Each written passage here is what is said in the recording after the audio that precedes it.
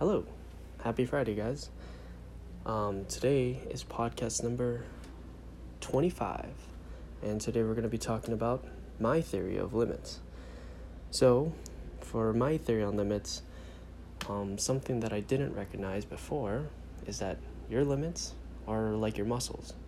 You need to constantly keep them in check, or else they will shrink. Much like gravity, your body is always pushing yourself back to being comfortable, which is your natural form.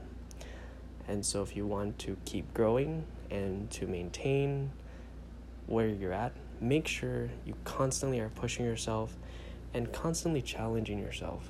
Because once you stop challenging yourself, you will revert back to whoever you were. And that's not good. So make sure that you're always doing something productive each day and getting out there. Because I know that sometimes life can be hard and you just want to lie in bed. But just keep moving forward and keep pushing your limits. Anyway, that's today's talk.